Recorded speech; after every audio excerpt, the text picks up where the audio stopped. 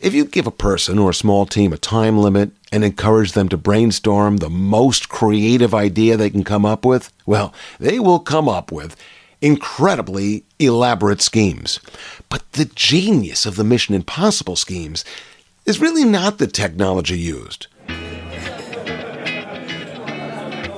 Welcome to the Food for Thought Lunch Break with Steve Bookbinder podcast, the show that gives you things to think about when you're trying to make more sales, without all the seriousness of conventional sales talks. Enjoy and learn as he makes fun of sales training, salespeople, and sales trainers, including himself, all while giving you battle-tested strategies that work. Now, here's your host, Steve Bookbinder. Hey, thanks for joining me on your break. I'm always looking for ways to get more sales easier. Turning your break into a coaching break is a great way for me to help you get more sales easier too.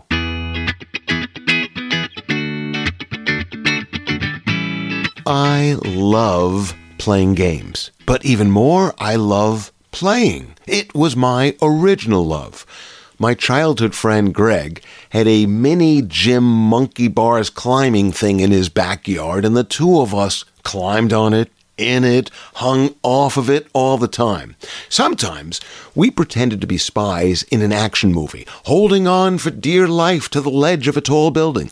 Sometimes we climbed to the top and pretended to have reached the top of Mount Everest. In the winter, we cleared out the snow inside and pretended to be in a spaceship on the moon. In the summer, we made it a submarine, and his backyard was the bottom of the ocean. In each case, we develop our characters, our setting, and our conflict. We have to fix the rocket from the outside, and it's weightless, or we're on the top of Mount Everest, and the enemy is climbing up. We played the longest and had the most fun when we matched a difficult challenge, like the enemy are giants with wings, with a very determined and resourceful solution, like our fingers can shoot death rays, if you know the secret. I considered it my job to teach my daughter about this love of playing. We made everything into a game, and then we made simple games into more fun-to-play games. My favorite example, when she was young, we were on a vacation at a resort with a big pool with all kinds of tunnels and slides and a giant water bucket which would alternately fill and drop down a waterfall. My daughter and I played hide-and-seek in that pool and turned that hide-and-seek game into such a great game that 2 days into our vacation, a group of other kids asked if they could play with us. Well, I was happy for them to join us, but wondered, they couldn't think of a way to play hide-and-seek in a fun way by themselves? No imagination. Well, actually, no one has no imagination, but many people don't use theirs. I taught those kids, and hopefully someday they'll teach their own kids. Years later, I find myself still teaching people how to use their imagination. It turns out in sales, that skill alone, absent in so many, is the biggest difference between the top 20% and the bottom 80%. I get to see a lot of salespeople's powers of imagination during sales training workshops when I'm conducting role plays, which is essentially like playing. Presumably it's a skill we all learned as kids, and I ask people to stretch just a little bit from their normal way of doing something, just for this workshop. I say to them, let's use what we just learned to make a call or deliver an elevator pitch or negotiate a deal, whatever the topic of that day's workshop was. And you know what I find? I find that 1/3 of the participants actually cannot make a call or an elevator pitch or negotiate in any way different than the one way they already know. The others, the ones more willing to play, at least in the workshop, because they know the more they put into training, the more they'll get out of it, are anxious to try something new, but struggle to adopt and adapt a new way. Here's the ripple effect of not using your imagination. No imagination leads to not easily thinking of imaginative solutions to difficult challenges, which in turn leads to thinking that role-playing is not necessary because you already know what to do, which leads to not practicing anything new, which is the same as practicing what you already know, making it even harder to change, which is at the top of the slippery slope of disappointment and discouragement, and it slaloms downhill, racing toward dissipating your time, blaming the wrong thing, your price, your products, etc. Meanwhile, had you been better at using your imagination in the first place, all of this ugliness could have been avoided. Your imagination is like a muscle. It atrophies with disuse, but gets bigger and better with ongoing use. And for salespeople, the bigger your imagination, the more you can make your dreams come true, which is why I have chosen Let's Pretend as the topic for this week's coaching session. I thought the best way to get into this topic is to suggest a few mind-stretching exercises you can do either by yourself or as part of your team. Each will cause you to use parts of your imagination you might not have used since you were a child. Then, I'll give you 4 imagination-expanding tips you can begin using this week to improve your role-playing and your sales results, all in about 15 minutes. Let's begin, as always, with today's question. How would you solve your sales challenge if you were in a Mission Impossible movie? Without much thought, you'll come up with a too fast, too simple, too funny answer. Well, the way to do it is you kidnap the decision maker, fool them Mission Impossible style with disguises and magical technology into buying from you. Ha! Wait a minute, not so fast. If you were really with the IMF, the Impossible Mission Forces, you would first and foremost figure out a plan that will work with the pressure of the safety of the world depending on you.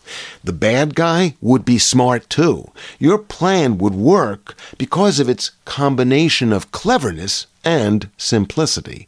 You can't just dash off a plan like that. To have a great answer to that question, you need to work up to it. Here are 3 exercises that will get you there. The first exercise, called the rationale, is one I use in my workshops. I used to be a professional improv actor in an improv club in New York City, and I still teach improv to salespeople. I've learned that improv is like sales. There are guiding principles and best practice strategies, but never an exact script you can follow. To get good at following the principles and strategies while making up the script, you need to warm up first. So, I put the participants through a series of warm-up improv exercises, most of which would be familiar if you ever took a course in improvisation or improv for non-actors like salespeople, teachers, and lawyers. When everyone is warmed up, laughing, ready, I create a 2-part improv role play. The first part is the setup. The customer just called and told you they want to buy from you. They are sold, but need your help to sell the rest of their organization.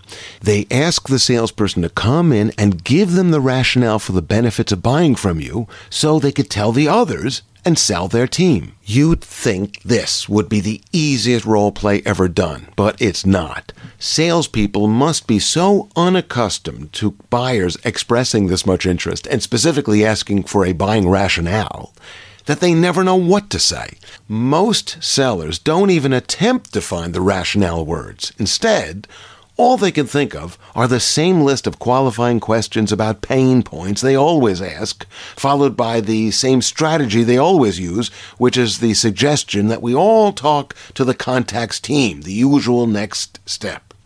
Part 1 is followed by Part 2, which I believe is exactly what happens in real life after sales meetings conclude and the seller goes away. Now that the salesperson has left the building, our customer continues with their day, beginning with talking to one of their coworkers about the meeting they just had with the salesperson. In the role play, just like real life, your customer tells the coworker what just happened. They're thinking of buying from your company, and they just spoke to you for reassurance. And the coworker opens the scene by asking, "What did the salesperson say?" Well, had part 1 gone right, the seller would have performed a repeatable rationale statement. That message would now be racing throughout a prospect or customer, beginning with your customer and their coworker. That's how word-of-mouth marketing works. Instead, the customer and the coworker end up having a conversation that goes nowhere in terms of word-of-mouth marketing. The customer tells the coworker, well, they asked me about our pain points and then suggested they talk to my team. Now, what can the coworker say other than, sounds like a typical salesperson? The second part of this exercise points out the importance of delivering a compelling rationale to our customer so they can begin selling their coworkers. The first part of this exercise develops the salesperson's ability to deliver a repeatable buying rationale. Why is that skill so important? Because, in my view, selling is not what happens when salespeople talk to buyers. It's when buyers talk to their coworkers. That is where the groundswell of support springs from. Only after coworkers are nodding in agreement behind closed doors are customers calling back salespeople to say that now they're finally ready to make a decision. The second Let's Pretend game builds on the first. Now pretend the customer called you to say they're going to buy from you, but there's one condition. They are willing to pay you up to $1 million, or euros, or pounds, or yen, or Bahama dollars, depending on the country being trained. If you can deliver $1 million worth of service, they'll buy $1 million. How do you get your proposal to $1 million? Well, you can't simply run up the bill by overcharging them. The customer would still expect quantity discount pricing for anything that they're buying in quantity. Chances are the only way to get to $1 million is by combining your products and solutions with a high level of service. This game reverses the usual game salespeople play, which is how to make more services cost less in order to get the overall price under some budget in a competitive bidding situation. In this exercise, the seller needs to stretch the opposite muscles and charge fairly for more service. Like all good, thoughtful games, this one is harder than it looks. The ideal $1 million budget would be worth it. The customer could measure their ROI, return on investment. In other words, they make more than $1 million when they spend $1 million with you. So much more that they'll want to renew. This is a great game in part because small teams or individuals can practice by playing and competing, and they get better and better at applying this sales imagination stretching skill to all budget levels. The third game builds on the second. You are still a salesperson, but you've been transferred to the special, secret, in-house Mission Impossible team. You're still responsible for sales, but now you're armed with Mission Impossible resources like latex masks and tools to hack into foreign satellites. Your customer calls to tell you that they would like to move ahead with you, but need their boss's approval. Well, using your resources, what could you do to solve this problem? If you give a person or a small team a time limit and encourage them to brainstorm the most creative idea they can come up with, well, they will come up with incredibly elaborate schemes. But the genius of the Mission Impossible schemes is really not the technology used, but the reactions they got. When they needed someone to answer questions, they first tricked them into feeling comfortable enough to talk. Of course, in the movie and in the small group working on the scene, the way we got the person comfortable enough involved fooling them about who they were talking to and where they were. In the end, we realize, like Mission Impossible movies, our mission as salespeople is to get to people who may be hard to get to, and get them to react to your offer in a positive way. Just like in the movies, it probably works best when you get them comfortable with you first, which you can do with masks and special tools to hack into foreign satellites as a Mission Impossible salesperson, or with networking and social selling if you are disavowed and only have conventional sales tools. Let's summarize. It's only fair to ask someone to answer, how would you solve your sales challenge if you were in a Mission Impossible movie, after they have completed these exercises. To get there, we have to first stretch our imagination, which we can only do through actively using it. Here are 4 actions you can take this week to stretch your powers of imagination. 1. Schedule time to conduct each of these exercises. Challenge yourself to complete them either alone or with coworkers. 2. Schedule to play all 3 games again within the next 3 weeks so you can reinforce the skills. Each time you play, pretend the customer is a different target account. 3. Challenge yourself to think of one more exercise or tweak one of these and write to me to let me know what you did. I'd like to share the best practices with everyone. And 4.